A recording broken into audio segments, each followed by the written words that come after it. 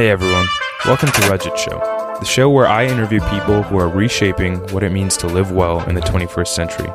We talk the creator economy, learning and building in public, and how we can hack our way out of our most pressing issues. Enjoy.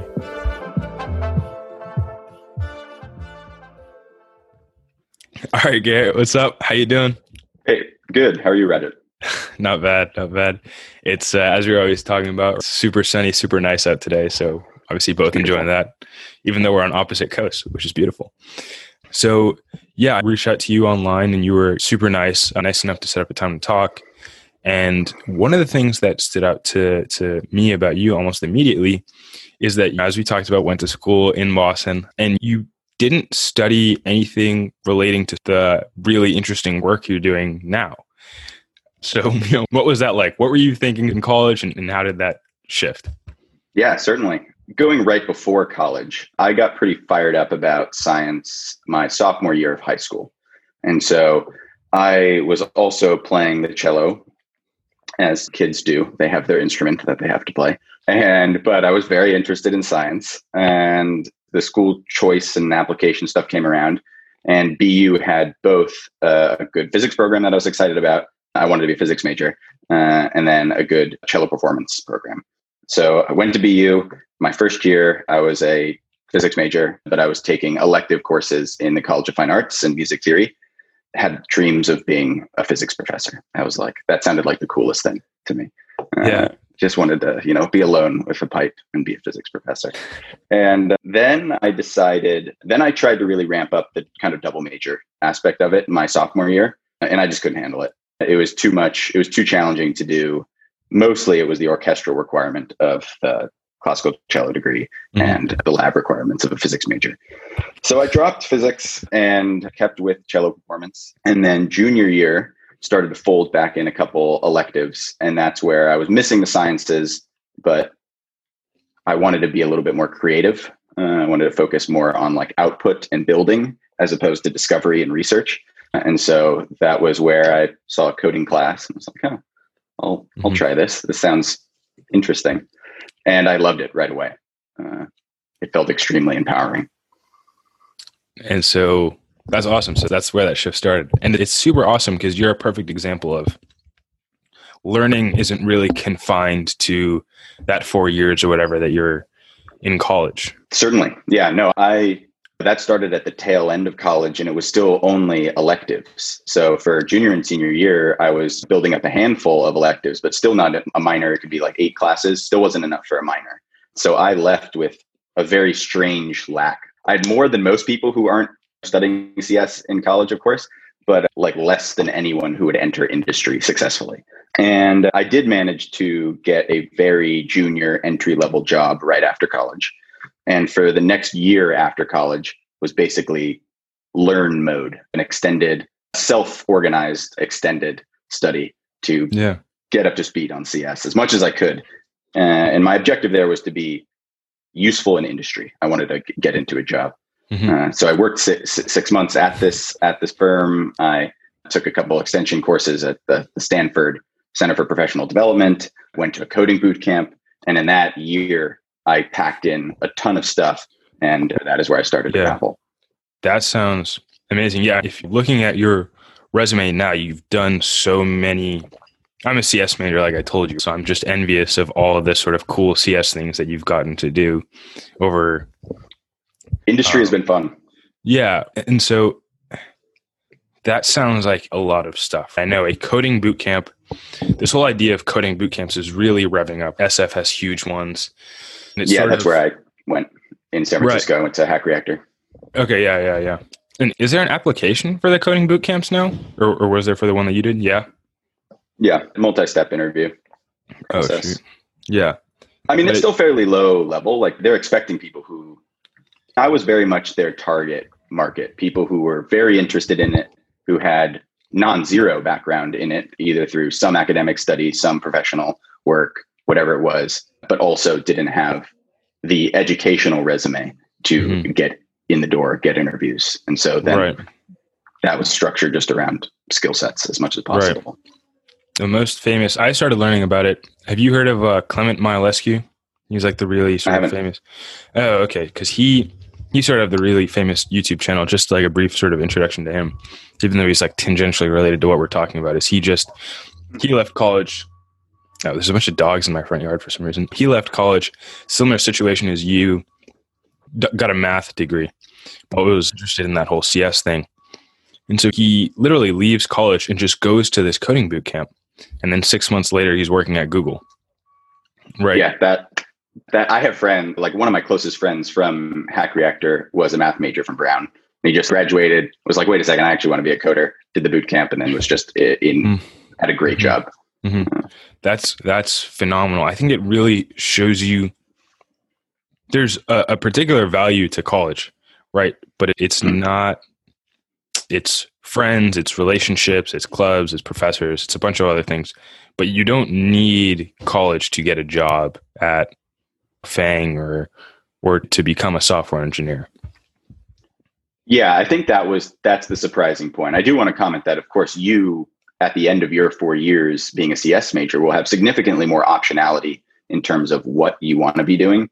The thing about the coding boot camps is they're mostly structured on full stack application development. Mm-hmm. So there's no way to become a great embedded software engineer in 3 months. I shouldn't say that. Maybe there are going to be great embedded boot camps on the way. If you look at things like, even if you branch into like machine learning, like Galvanize is a year program. So like these 3 to 4 month boot camps are very much hyper focus on application, full stack app development. So you'll have more optionality from that, having a CS major. You can do whatever you want.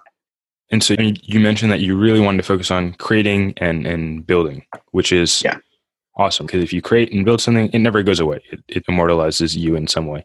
And so what was like the first, I don't know, you start coding, you're working on full stack stuff. What's like the cool sort of fun thing that you like to build out of that?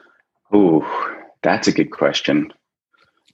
What was the first thing in the full stack realm? Because the first program that I loved, that I wrote, was the second year when I was taking Java. I wrote an activity monitor, and I thought that was like the coolest thing ever, to see how much CPU, how much memory the computer is using, and to visualize that. It sounded sick.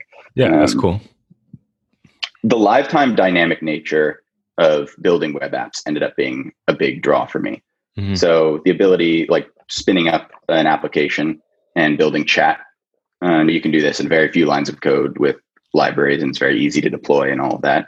But when I saw two web applications talking to each other, and this was at Hack Reactor, that opened my mind to how amazing the potential of the web is, and as a platform to build on. And that really solidified my desire to be like a full stack application developer focusing on the web. Was that sense of power. Yeah. It's been almost 20 years since Paul Graham wrote Hackers and Painters and talked about how web-based software is going to be, it's the biggest opportunity, right? All the data lives on the web. There's which is unbelievable. So you said two web apps were talking to each other. So the coolest thing that we got to do our first year was learning about APIs and managing APIs. And that was the first, you start taking an introduction CS course. Of course, they have to take you through syntax and for loops and while loops and just getting used to core computing concepts. But that was the first thing that was, okay, I can take this and run with it and do something in the real world. So that was that for me. Yeah.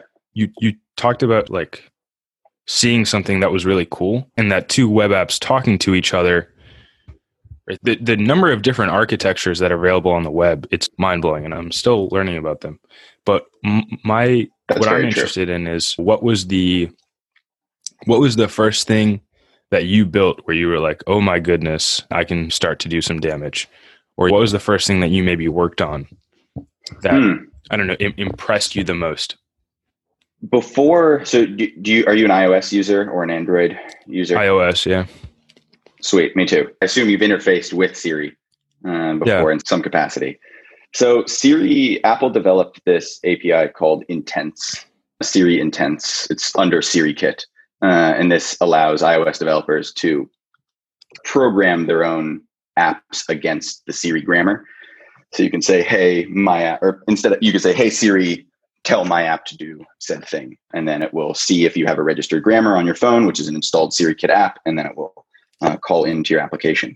2 years prior to them releasing that, I built that with like open source speech processing software from Sphinx, like my own grammar that I wrote up, an iOS app. I built it with some friends.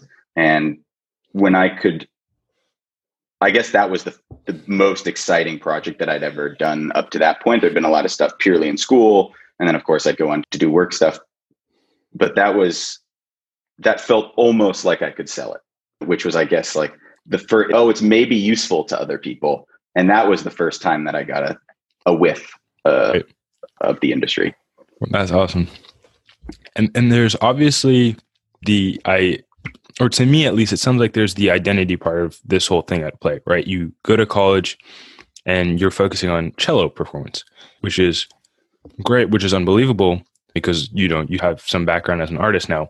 But it seems, or at least it seems like to me and perhaps some other people, that you changed the direction of thinking about Georgia Tech specifically. You go to Georgia Tech and you actually declare a major before you even get to school. And you can change it one time at school. People are very much career focused at my school. And you go in and, what are you majoring in? Oh, I'm majoring in cello performance.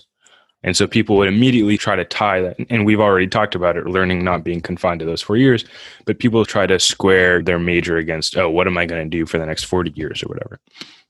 Yeah. And how did you think about allowing yourself to try and learn different things, but also what did the conversations with other people look like in terms of this is what I want to do. This is what I see where this goes. I am very, I guess first things first is that I do lead with curiosity. The interest, I maxed out APs, a year of college physics. That was my identity in high school. I was the science, ate lunch in the chemistry room. That was my identity in high school. And then it was cello. And now for many years, it's been in CS. And while those seems blocky, there's a lot of threads that connect those, which we can talk about later. But they were led by curiosity. And I like to think of them more as like pilgrimages. Yeah. So it's an event that I commit to very intensely with the intention of learning, essentially, and discovery. And then that feeds back into some common central source, which is me. Right. Yeah, that's super dope. Pilgrimages. Okay. Going religious with my references, but I think it's a great, it freed me. So in the moment, I should say that some of this is the dots connect looking back as opposed to looking forward. And that's where I'll get into what you say about how people reacted, the conversations I had. Like my dad was not happy about the cello performance major.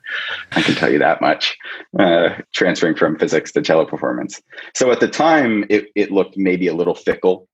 I would discover something and be obsessed with it and be like, I don't really care about whatever else I was just doing. I need to learn this thing.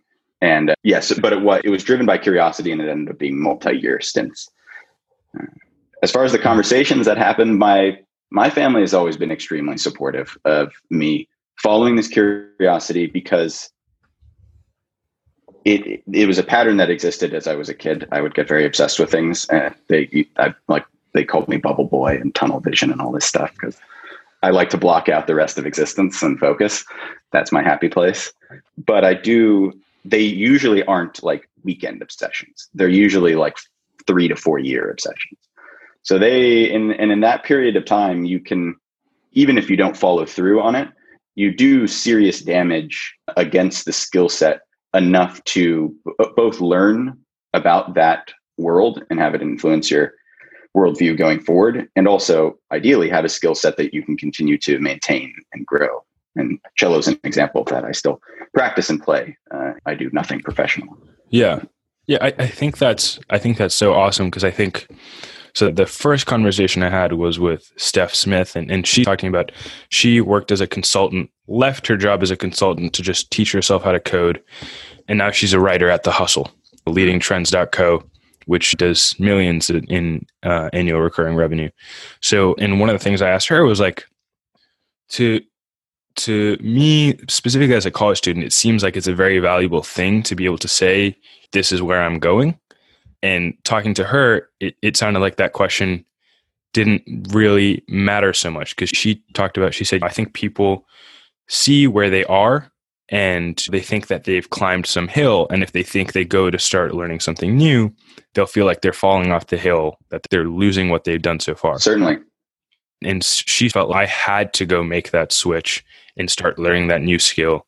And it opened so many doors for her. She basically created her own job at The Hustle. And I did listen to that podcast with her. She was fascinating. I loved like she said micro inflection points as like a trajectory for growth. And I totally agree with that instead of like massive steps. Yeah. Systematic development, all that stuff. Glad that you are pointing this stuff out to me because it's great for the book. But I totally love, the pilgrimage idea, because I think if you commit yourself to something for a short period of time, then you're just a lurker. And you went past that on all these things. You created something with it. Got into the terrible pain of being a true beginner, trying really hard.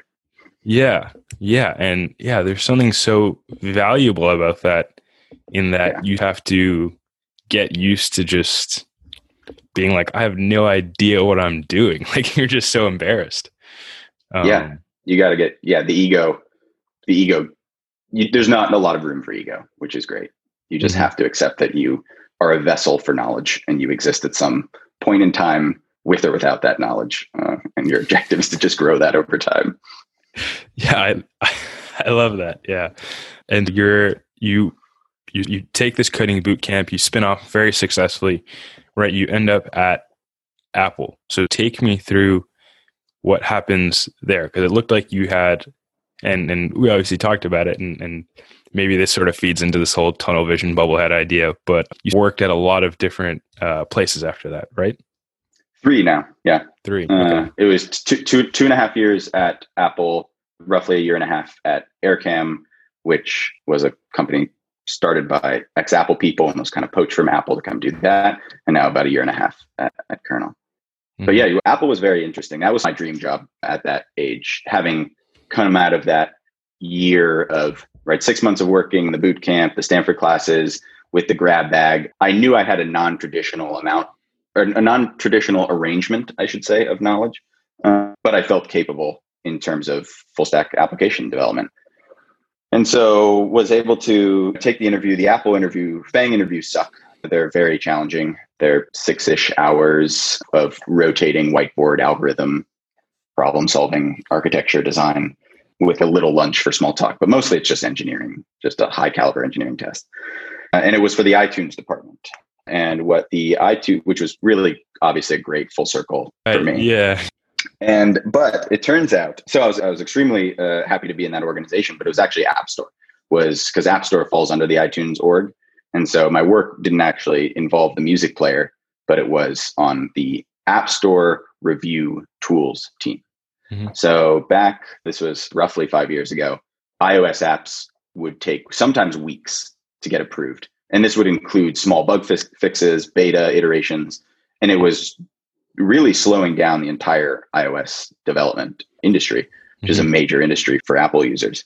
And so Apple founded this team, about 30 people, to solve that problem, to reduce the review time, automate as much of it as possible, and to empower manual reviewers as much as possible where they needed to step in and look at apps.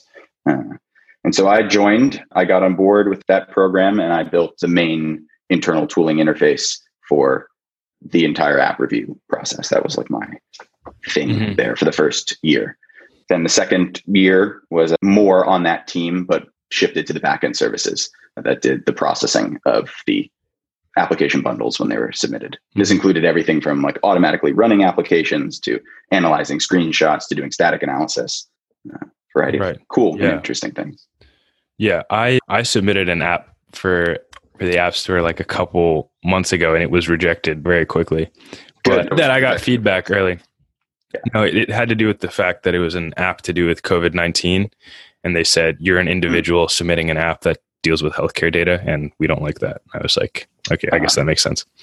But it's such a challenging. It taught me what a challenging problem it was in terms of you guys have to basically test run the application. Most of these have login screens, so you have to log in, do UI testing. If someone's accepting, right, payments, if someone's running ads. There's all sorts of variables going on here just in terms of when I went to submit the binary, there was a whole questionnaire of 12 different things. And they were like, are you using any of these? And I was like, holy cow, what is this stuff?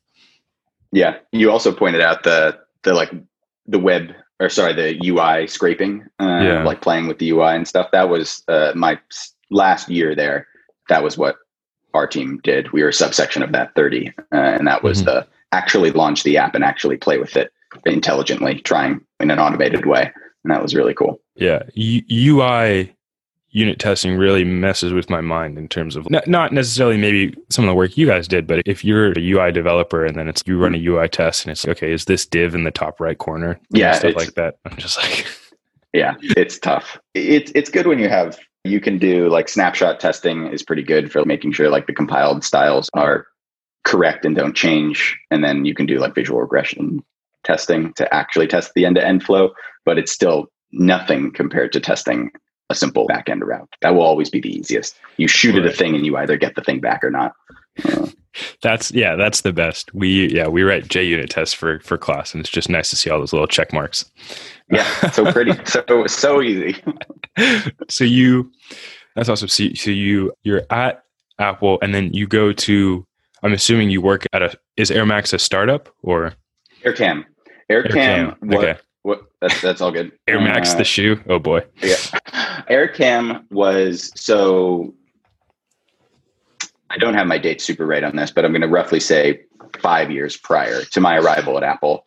Apple acquired a company called Burstly, and that company had TestFlight. So the TestFlight app for beta iOS distribution, that was from Burstly. That company was was founded and run by Evan and Ryan Rifkin. Acquisition into Apple brought a lot of that Burstly talent. One of the Burstly managers, and they were all absorbed into iTunes because iTunes covered all the App Store stuff. So one of my colleagues at Apple was one of the old Burstly managers, and Evan and Ryan Rifkin, now fast forward to when I was there, they decided to start a new company. And that company is AirCam, and it's a location-based, it was at the time, a location-based photo sharing application. So the idea there, I'm bad at pitching it because it's been a while, but the idea there is if, you and I were go out to a coffee shop and maybe we had a couple other friends with us and we snap some photo of something interesting that happens. Naturally, the way that ends is we all badger each other. Did you text it to me? Is it like, do I have it? Is this the right photo of that thing? More known sense, we all wanted each other to have that photo when it was taken. It was very obvious to our mental models that these are the friends, they saw that, so they should just have the picture. So we were trying to solve that in an automatic way where you would have a friend group. If you were together and you all turned it on, then all the photos you took would get shared and downloaded automatically. It was good for vacations, good for coffee shop setups, etc. So that's what my colleague left to go do. And that he left after my first year. And then a year passed when he was down there. And then he came up and took me and another friend out to dinner and was like, hey, leave Fang, come do the startup life. And we were like, all right, let's do it. That's awesome. I always wanted to work at a startup, and now I'm finally going to get the opportunity to next semester. That's and also exciting. Not go to school. Wow. Big life moves. Yeah. It's, to be honest, online school kind of stinks. I've been at home the whole time. So yeah, I get to see my friends, and then I also get to work on something that hopefully works out. I don't want to share too much because they asked me not to, but I didn't sign any non-disclosure agreement. But it's basically not to totally just make this about me, but no, I'm interested. The fundamental issue they're solving is just saving time and reducing traffic. And the way that they do that is that they offer tolling as a service. So in a traditional way, when tolling is done for the government, it's a really hardware intensive process. You build this horrible, ugly, enormous tolling booth. Someone goes, they pay at the tolling booth, they're allowed to use the road. And so the fundamental shift here is that how about we just let everyone do that on their smartphone instead? And it's less friction. If you find the right price points, you can optimize for the number of cars on the road. Because if you think about how tolling works, you pay the same price no matter what. If you have some sort of model that's keeping track of how many cars are on the road, you can say, okay, the throughput on these lanes is very low. So we're not going to charge people a lot of money to come in. if the throughput's very high, you can increase the price. So you can try to optimize the number of cars on the road. So you never get to the point where if someone brakes or changes lanes, it causes stoppages for a couple hours. So, yeah, no, that's awesome. It also reduces the friction for adding new infrastructure at entry points that would have required tolling, because it's now cheaper and simpler to do tolling. Mm-hmm. Yeah, that's cool. Maybe you should work on this instead. No, I'm just kidding. But no, it sounds very fascinating. A worthwhile project for sure. Yeah, but the real reason I was so interested in that is just because I appreciate, like I talked to you about before, is just the autonomy to be able to. Right. I don't want to make any assumptions here, but particularly for me at school, there's just a lot of drudgery and stuff that you have to go through that I don't necessarily like going through. There's mandatory classes, there's parts that I'm not necessarily interested in. And like you talked about, just the ability to go out there and to create and to build is so nice and so meaningful. And it's something, not necessarily the same complaint, but it's something I hear about larger companies too, is that there's a certain level of bureaucracy that needs to be navigated in order to do what you necessarily want to do. So one of the things I'm wondering about, maybe in your experience, is just what was the shift from working? Obviously, it sounds like AirCam was 5 years old at that point. 3. Okay, so it's actually a really, I guess in startups, that's still really young. So I'm just wondering about your experience in terms of how much more you enjoyed or what the development process looked like, in any differences or something like that were to you in terms of working at maybe Apple versus working at AirCam and Kernel. Yeah. AirCam and Kernel they're both startups. Kernel is 9 times as large as AirCam, so it's further in its lifespan. Mm-hmm. But Kernel is about 4 years old. AirCam is about 3. So I lumped those two experiences together for the discussion of startup versus established company. There's more structure. So there's more structure at large companies. And that structure manifests in day-to-day life as more business-backed engineering requirements.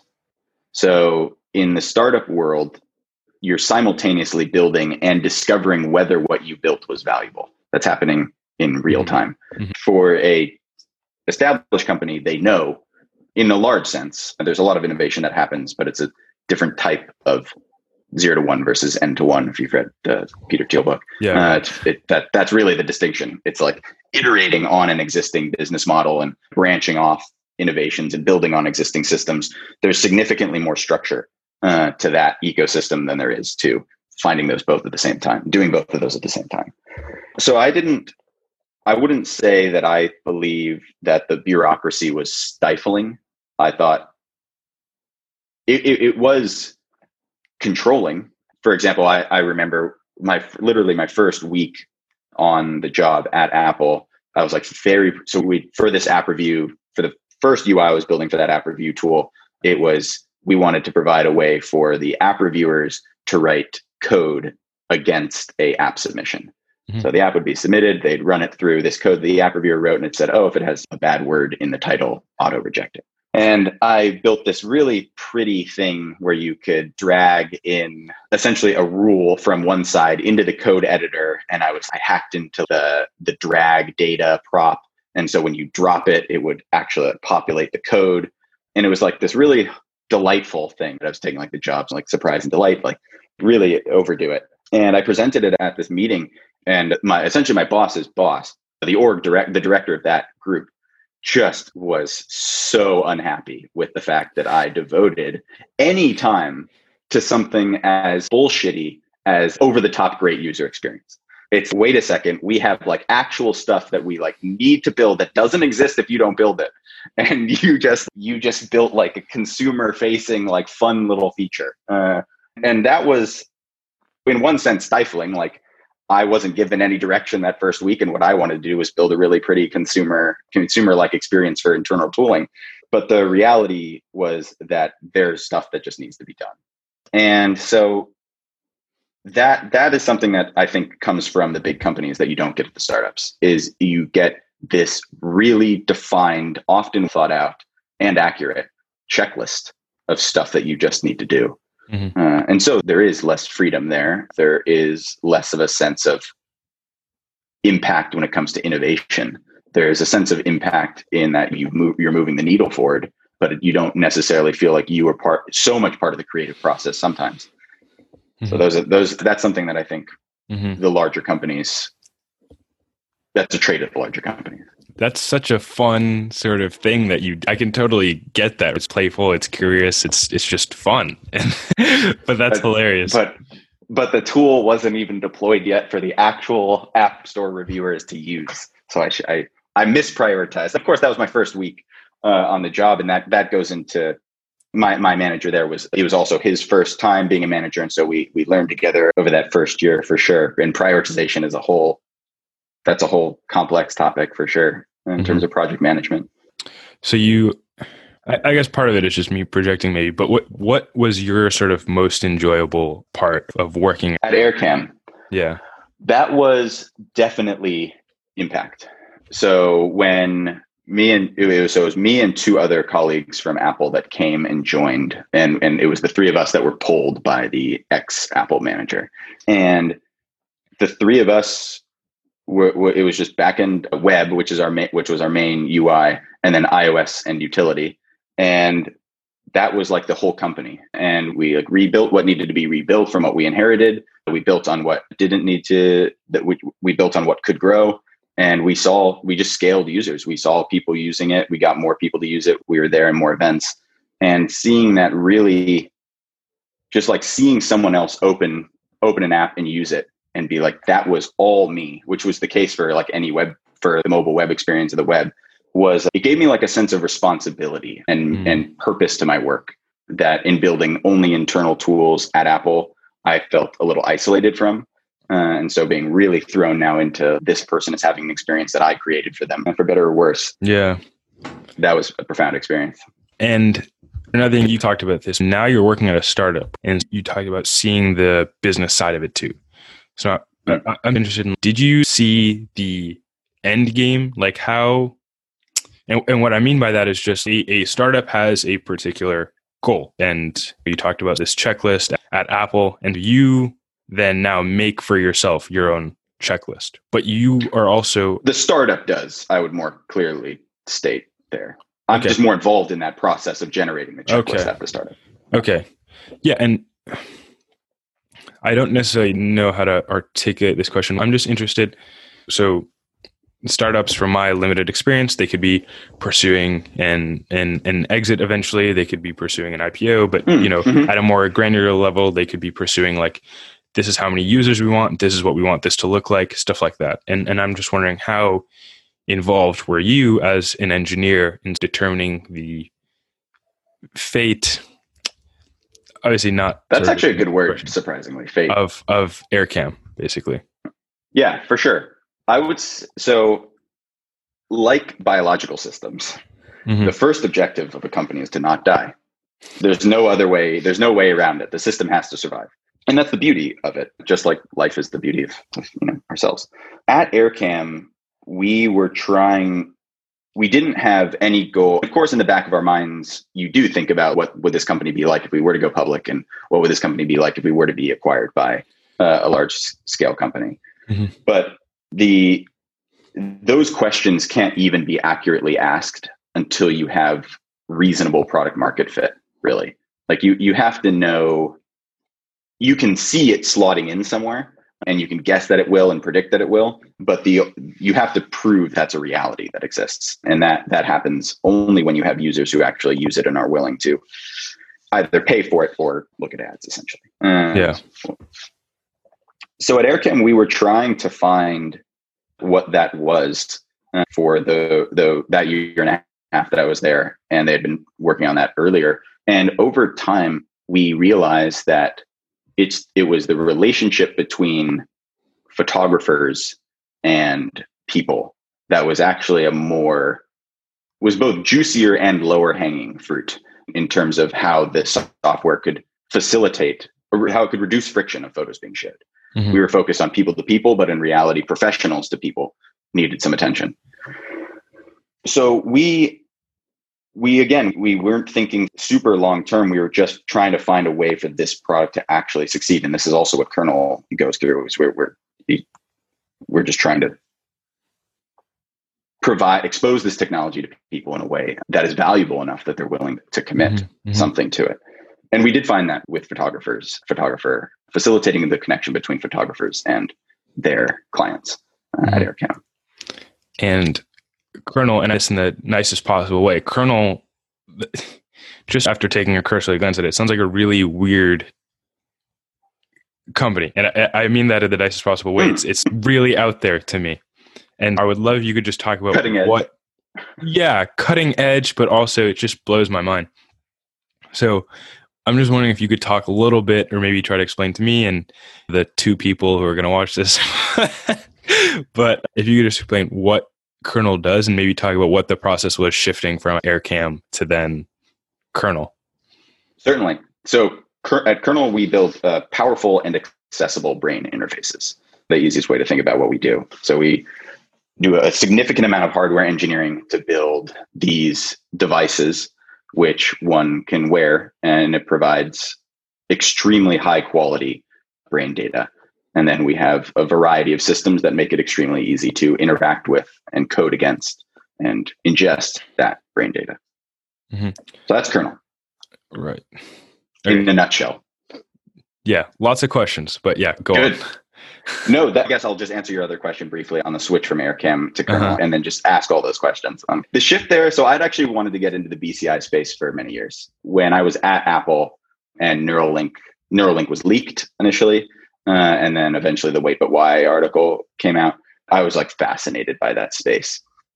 And I had my eye on it for a while. And then AirCam happened, and I was excited to do that, and I was ready to try the startup life for sure. But then Kernel did reach out. At that 1.5 year mark at AirCam is when Kernel reached out, and it was far too interesting of a problem to not accept. So you said brain data. What is brain data? So within the context of what I can say, or should say, I think the best way to just think about brain data is activation in time and space.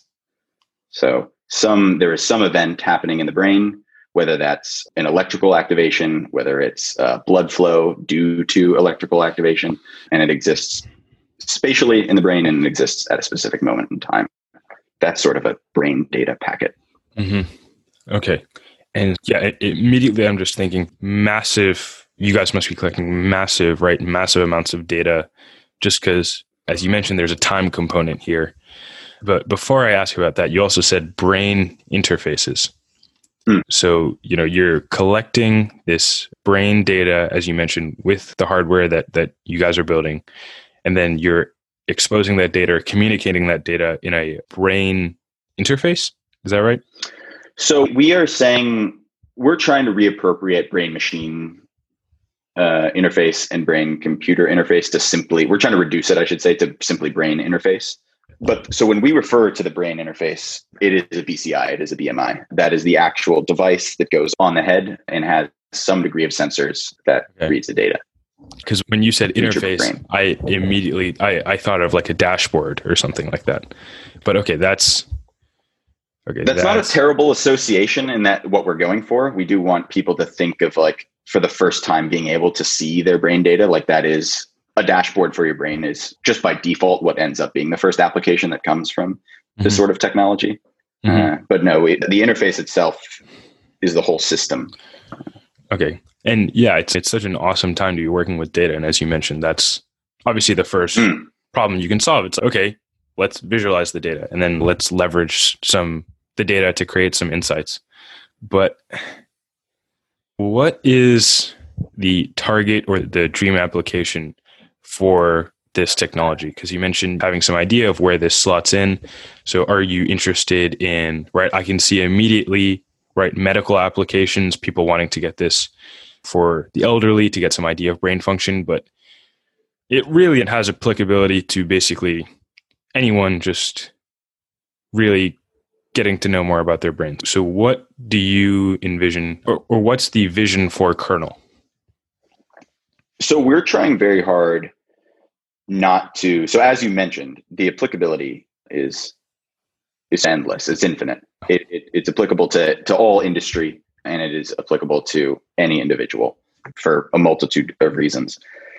We're trying very hard not to bias. So Flow 50, which are the first 50 devices, kernel devices available to the public, we're trying very hard not to bias who those 50 devices go to. So we're not saying there are, as you mentioned, medical, in entertainment, in personal health and performance, there are a variety of verticals. But what we've done is we've put the specifications of the device online. We have a full technical breakdown with a professor from BU who is, I believe, head of their neurophotonics organization.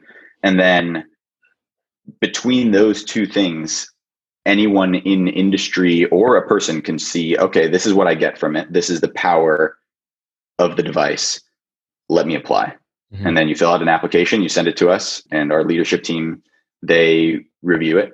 And we have an overwhelming amount of applicants, already well over the 50. So we will definitely be trimming, but that's essentially where it's going to go. And we don't want to say, hey, we want to give 40 to entertainment, 10 to medical, and 10 to high performers. We don't want to do any forced controlling of the market fit. But don't you have to, in the sense that you do have to select from your applicant pool? And so I guess I totally understand not wanting to bias it, because as I was just working through in my head, I was like, okay, medical, but wait, no, it could go pretty much to anyone. And so obviously I understand the desire to let people make that decision for themselves. And it's also a really good opportunity to see, because it's the people that give meaning to the technology, not the other way around. So you want to see how people interact with it. Well put.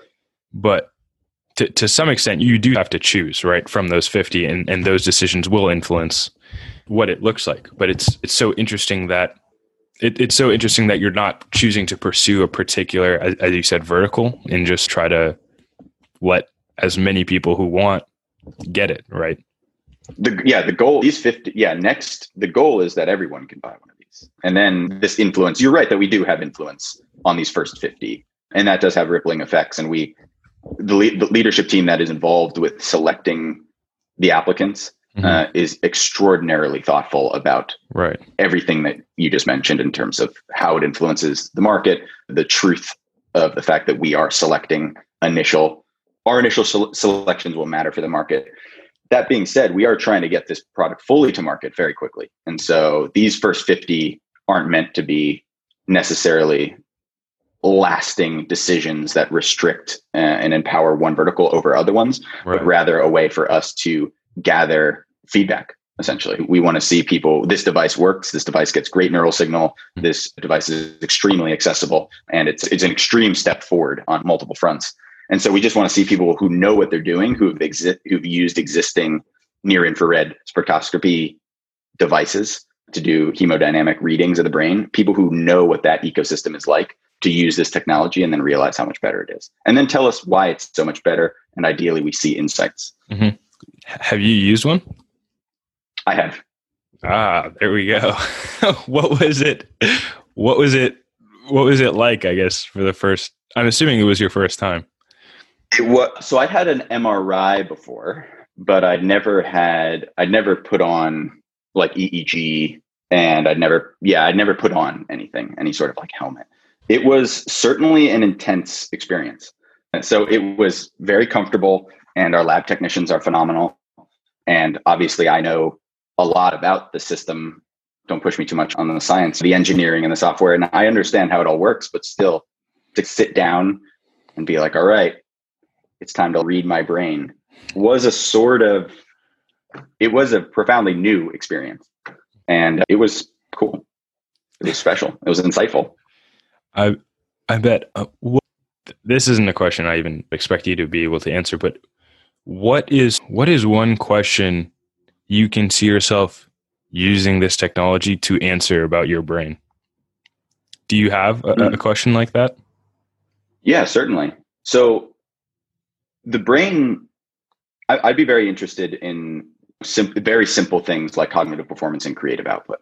If I could track in any way, if I could correlate in any way behaviors and diet, exercise, a variety of things to work schedule, all things to those factors, and just see a daily wake up and just look and see hey, today I'm going to be exceptionally creative. Don't touch anything analytical. That would inform my existence pretty significantly. Yeah. I guess the question would be, how dumb am I today is the one I would ask. Sorry. Yeah. This is crazy. This is really messing with me. So you have this thing, and I mean, obviously it takes into like science a little bit to catch up with intuition. So I'm sure there's all sorts of interesting connections you guys could make between, current advice that there is out there already. I don't know, an apple a day or wake up early or something like that. And then there's all sorts of interesting tests you could run. It's like, all right, how does my brain feel about this? Yeah, for sure. And some of that, just really quick, some of that is you can observe behaviors, and you can also ask people to report on the health of their brain, what they think their mental state is. Do they think they're in a great cognitive state, in a very creative state, whatever? But those are both, behavior is indirect and can be influenced by other things. And then self-analysis has actually been proven to be extremely inaccurate. So actually being able to read the brain there will validate those things that you were saying and or disprove some of them. Right. Yeah. That's such a great question. How good do people think their brain is doing, or how good do people think they're feeling versus what their brain is actually saying? Mm-hmm. And it's not great. They've already done studies on that, because we have neuroimaging, right? The neuroimaging field exists and is widespread and used and saves lives and gives insight and informs industry and all that stuff. There is a humongous layer of neurotechnology that is out there. It is just roughly what the IBM mainframes were. It's like they are extraordinarily expensive, extraordinarily large, or they're like really cheap and fragile and you don't get anything useful for it. So kernel is very much a miniaturization of the mainframe, similar to the iPhone. Right. Yeah. It's the personal computer of brain imaging. Yeah. So I guess, and we talked about this before, being comfortable not knowing where you're going. But what have you thought about in terms of the future of kernel, and also in terms of I'm not saying you necessarily go into experiences thinking, what can I get out of it? But I'm sure you certainly think about, how can I make the most of my time here? And what do you think about in terms of your future at kernel, but also the future of kernel? Because both of those sound very exciting, but I'm just wondering what your thoughts are. Yeah, I'll start with kernel, because kernel is certainly greater than myself. Kernel, I think, has the potential to be really a next Apple, next Fang. I could see a K being added there. It's the worst quote to come out of this podcast for me. And so the future of kernel, I truly think that, and I see the path being as bumpy as paths are, but at the same time, and we are at a frontier and an innovative industry, but at the same time, hardware companies with supporting software services have come up before. That is Apple. So there's also not a playbook, because nothing applies directly, but there are examples for us to follow. So I think that the future of kernel is, our stated objective is a kernel flow device in every home by 2033. By 2033, excuse me. So that's an ambitious goal in a little over 10 years, to try and have things be just as common as an iPhone or an Android. But that's the sort of stated future of kernel. And it's an unbelievable sort of question to ask. I know there was a second part of the question that you were about to answer, so I'm sorry about that. But no, I get it. It's an unbelievable sort of question to answer. Is like, what does the world look like if everyone knows what's going on with their brain? And we've seen there's second, third, fourth order effects that I can't even begin to comprehend, the same way there was with the iPhone and the internet, and just letting people interface with information that way. And it's totally changing the game. And the great thing about it is actually looking inward at yourself versus looking outward at the world. So it'll be so interesting to see what the effects of that are. But go ahead. No, this is far more interesting than me. I love talking about the future of kernel for sure. No, what you just said there is, so the way the iPhone, what the iPhone brought, what personal computing and mobile computing brought to the world, into industry, into how people communicate with each other, to what people can know and how fast they can know it, how people can empathize with one another, like a variety of like truly profound changes to society this is an equal scope of revolution from a hardware perspective. And so when you then consider what are going to be the outcomes of that, like you said, it's so cool that it's inward focused. Mm-hmm. So we can't know. It'll probably be a lot of those other things where there's industry created from it and services and all this cool stuff. But at the same time, like, we'll be making friends different when we have a brain machine interface at home. Will we date differently? Yeah, there's impacted fairly, I think, positively, but it's crazy stuff. Right. Yeah. This actually ties into my answer to the second question. Oh wait, did I? Yeah, I am. My internet connection was a little bit unstable apparently, but go ahead. I can hear you now. Okay, good. I came to Kernel because I wanted to learn about neuroscience in the brain. Like, as a coder, you're always going to be learning whatever you're coding in, right? You're going to get better at your language. You're going to be getting better. You're going to just improve your development skills, your local environment, your editing capacity and speed, a variety of things. But you're also going to learn by osmosis the industry that you're working in.